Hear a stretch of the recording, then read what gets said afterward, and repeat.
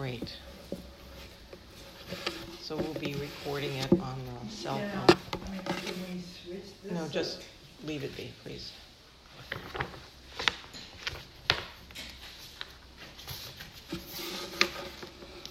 All right. Thank you for your patience. Let's get started with the chant.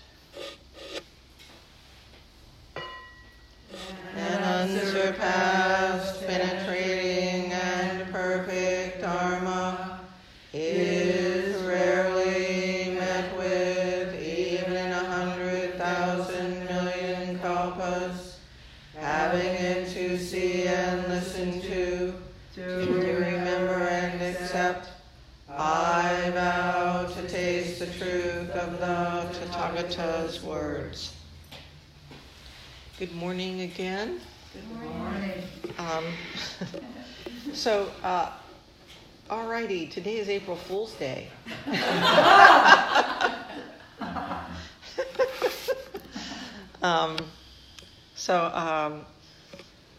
thought that was kind of fun. And I looked up the history of April Fools just because I thought somebody must have figured out where it came from, but there's all kinds of theories about where it came from. But I think we can pretty much count on the fact that it has a very long history since celebrating being foolishness, and pranks and turning things upside down is found in many, many cultures. So it's a good day to talk about Zen. It's a good day to talk about Zen practice. Being a fool, people think of it as negative, as being deluded, wasting time, or life. I have a favor to ask all of you. Could you look at me instead of the screen? That'd be really great. Because I'm like, sometimes people are looking at the screen and I'm like, excuse me if I'm a little impatient this morning. I'm being foolish. But it helps me if I engaged with you. Okay.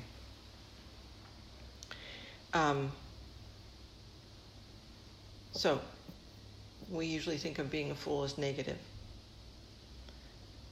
And that's true. I was just a little impatient, being foolish. In fact, facing that, our foolish humanness, is an important aspect of our human path. But when we think in terms of Zazen, and this is kind of a part of a sequence of talking about Zazen. If we think in terms of our Zazen and our practice, we need to invite a spirit of foolishness in the sense of upending our usual ideas. In particular, our ideas about effort in Zazen and practice and whatever goals we think we have or should have. So I don't mean to demean or deny or refute our goals. To be more calm, more aware, less bound by our delusions is a good thing. All of us know those are really worthy goals. Sometimes our goals can be not so worthy, and for that we forgive ourselves and move on. But all of it, in our practice, we want to put these goals in perspective. We want to be able to see that usually we think the way things work is that we make a plan, we have a goal, we make efforts to reach the goal, and we measure our success of our effort according to how close we have come to achieving the goal that we make up, which is kind of interesting because I said this before, the mind that makes up the goal is often the mind that's kind of goofy. So it makes up goofy goals and then measures our success according to that goal. So we're kind of like caught on spin cycle here.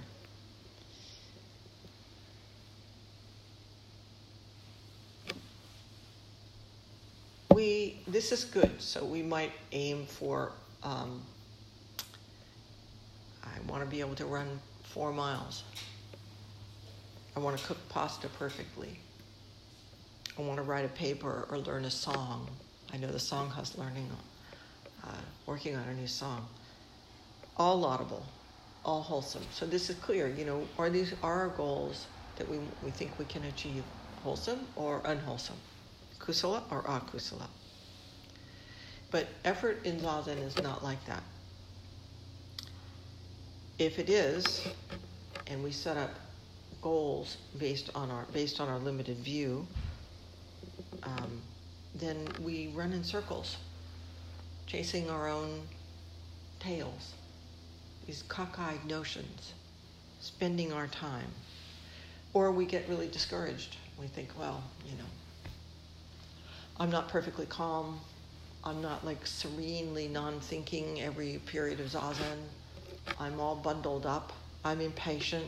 I'm whatever. And we can get really discouraged. Say, really, what's the point? I can never do this. This is a part of our practice, having these thoughts and feelings, and there's no shame in it. There's no shame in it at all. We are humans, and we have to start where we are. And sometimes it feels like we start someplace and then we go backwards, right? But often that backwardness is just being more awake to what's already going on. So, the good news is often facing our delusion, and it's hard. So we have to think differently. So we don't get caught in our ideas. And then when we do get caught, because we do, then we see that we're caught, and then that's a measure of our freedom. If we attend to Zazen regularly and to our life with the spirit of Zazen, the teachings and life itself, all of that will continually upend any ideas we have, and we will become familiar with a new way. After a while, when I was studying Dogen, after a while I thought, he's always saying one thing and then saying the next thing. He says, the Zazen I'm speaking of has nothing whatever to do with lying or sitting down, right? And then the very next sentence he says, at the regular side of your sitting, spread out a thick mat. It's like, make up your mind, dude, Or you go through something and you think you understand something, and then whammo, something comes along, and you go, no. And this is endless. It doesn't just happen a year or two, it's endless, right? So after a while you realize, the process is, I think I understand something, and then Dogen or the practice or whatever pulls the rug out from under you. And then you land again and you think, maybe now I've got it. And then boom, and then you land again and you think, maybe. After a while you figure out that your practice is flying through the air and landing and flying and landing and flying. So we become reoriented over time in a way that rests in something besides our ideas. Our ideas about the goals we set up. And also the habit of thinking that this is our activity, our success, our failure, our effort. We get used to the process. And in that getting used to, we find great support and friendship. This is crucial. Suzuki Roshi says, if you think I practice Zazen, that is a misunderstanding. Buddha practices Zazen, not you. If you think I practice Zazen, there will be many troubles. If you think Buddha practices Zazen, there will be no trouble. Whether or not your Zazen is painful or full of erroneous ideas, it is still Buddha's activity. There is no way to escape from Buddha's activity. In other words, we are foolish to think I practice Zazen, sticking to a position with regards our practice that places us in our ideas and ourself in the center. And in that way, the waters are roiled. Troubles occur. The waters of our minds and hearts and our lives become disturbed. And yet, it can seem very foolish to trust statements like Buddha practices Zazen. What does that mean? You know? We say, how can we expect to get anywhere with such an attitude? Don't we need a roadmap, signposts, markers to measure our success? How are we going to know? Won't we just be wasting time without them? This is a natural attitude to have when we're used to running our lives in certain ways. The question is, what do we do with that? When such ideas surface, and they will, we allow them to fuel our practice. Shinchi said last week, when she was talking about Suzuki Roshi, talking about weeds fuel our practice. This is really what we're talking about. We return to the teachings, the breath, the body, the heart and mind, the mind of intention, of Zazen, and the spirit of deep curiosity and openness. We entrust ourselves to that. We allow it to transform us. With this, we uncover or encounter a deeper question, one that lies behind all the other questions, all the other thoughts. It's something like, well, what is Buddha? Right? If Buddha sits Zazen, what is Buddha? These words, Buddha, Buddha nature, are words that undo us. We can say Buddha is all of reality, the dynamic interplay of all of reality, the dynamic reality that is expressed in the specificity of this moment. It is our true nature.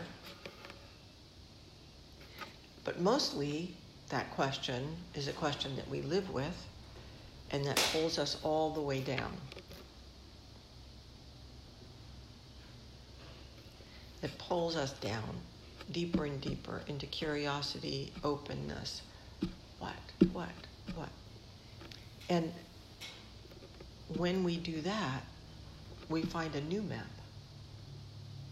One that's not shaped by our judgments and rankings of ourselves, of others, of things, of people. It's a different way. So in this process requires gentleness and deep respect, matched with and fueled by a consistent fire of determination, even sometimes a kind of ferocity. These two things are not separate. Gentleness, respect, determination, and ferocity. They're all mixed up together. There is no place this does not reach. No person outside of this way.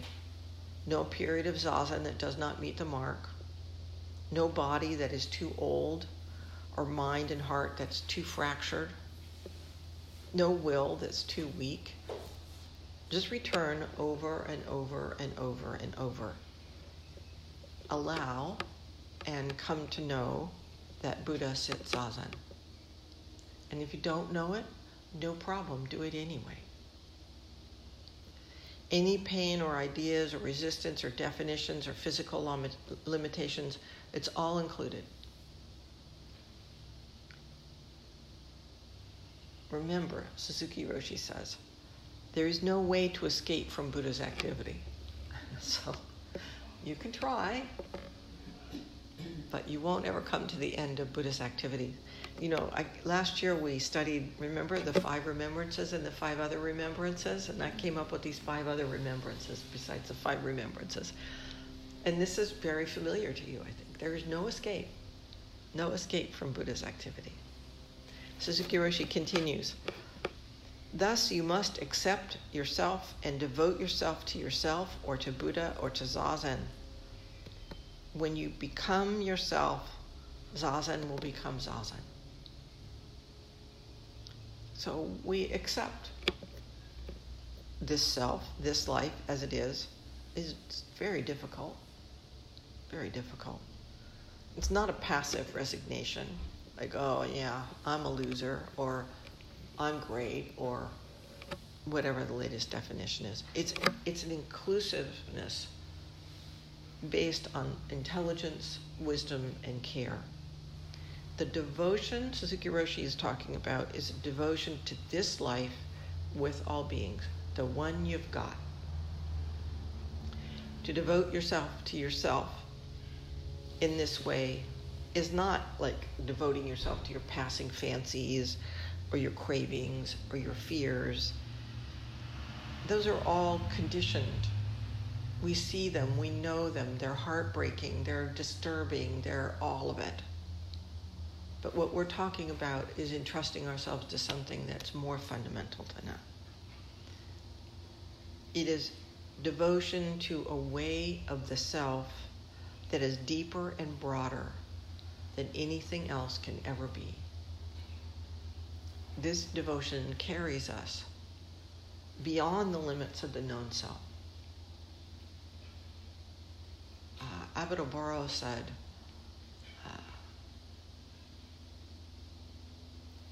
plunging into canon, plunging into the depth of the self.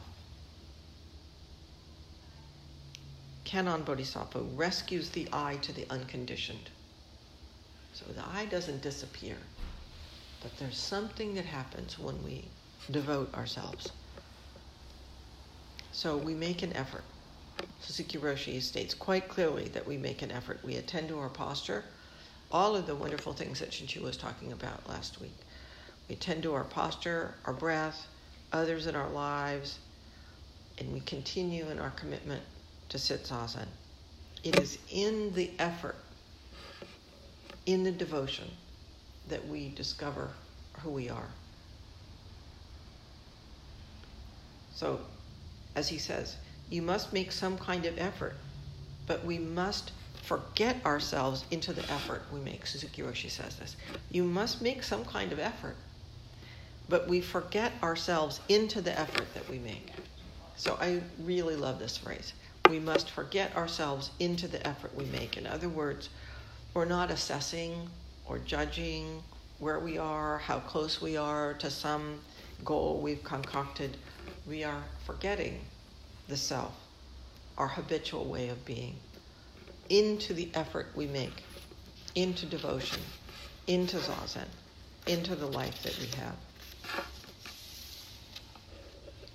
So, he goes on to say, in this kind of realm, there is you have no subjectivity or objectivity.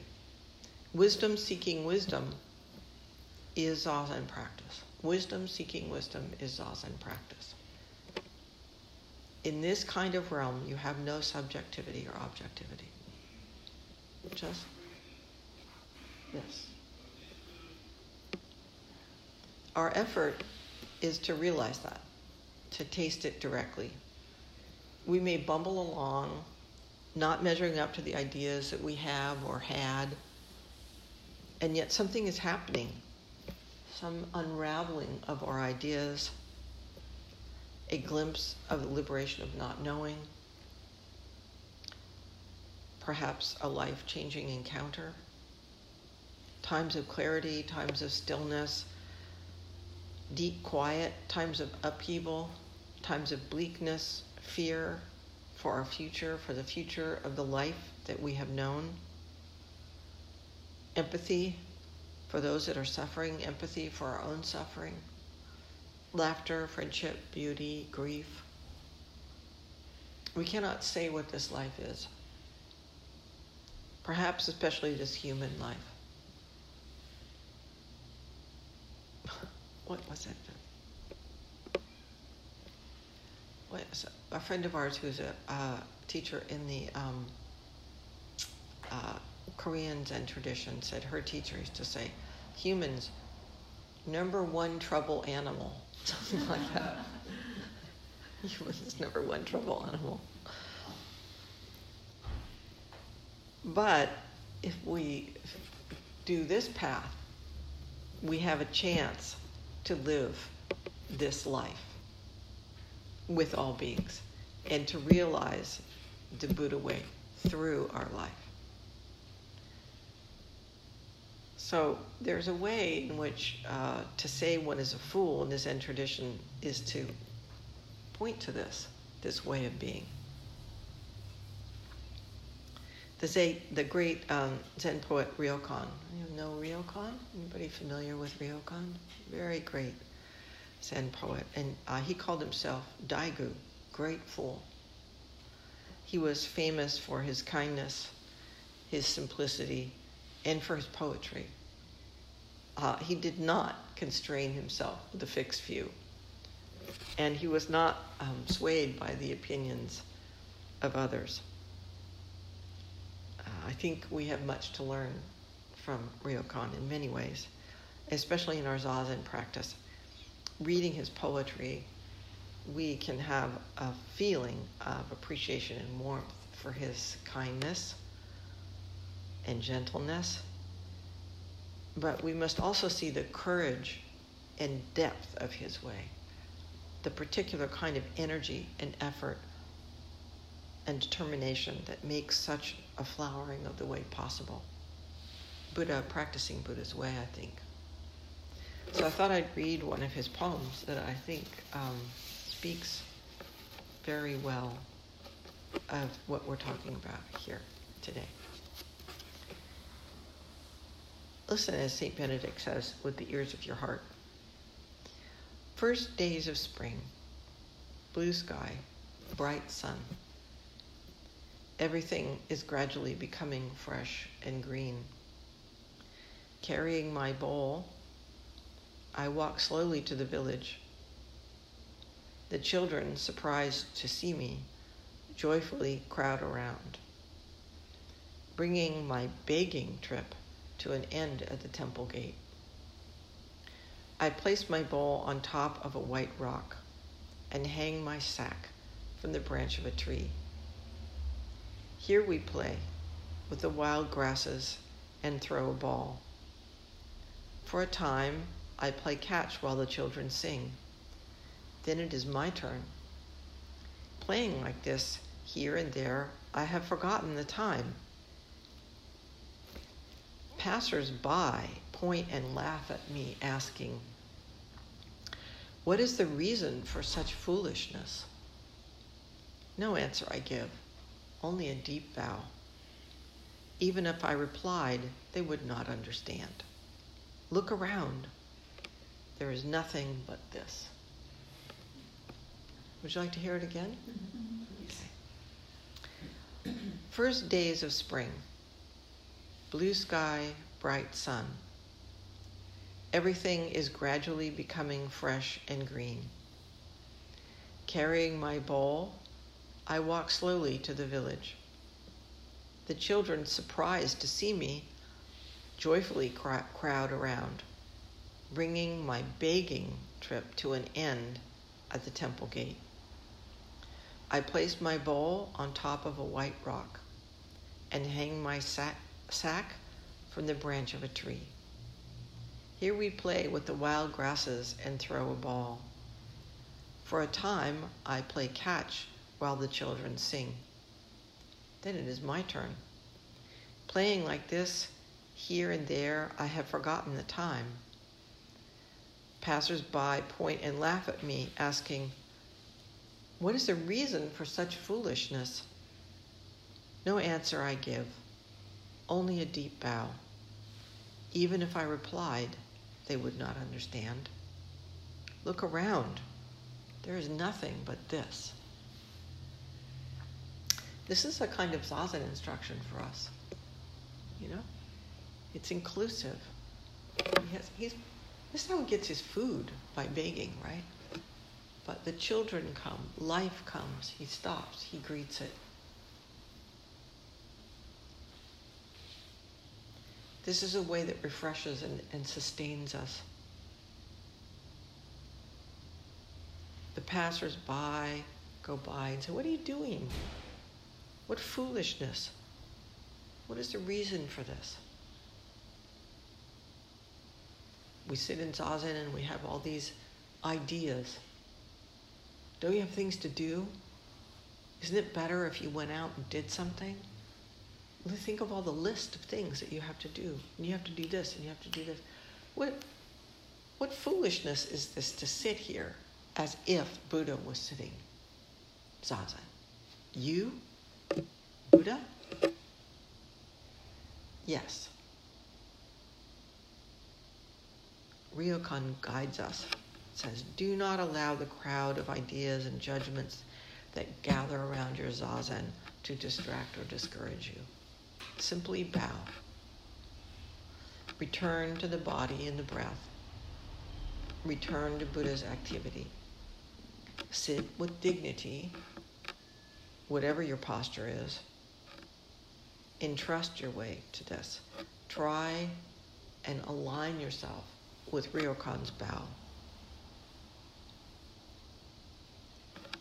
Even, what is the reason for such foolishness? No answer I give, only a deep bow. Even if I replied, they would not understand. Look around. There is nothing but this.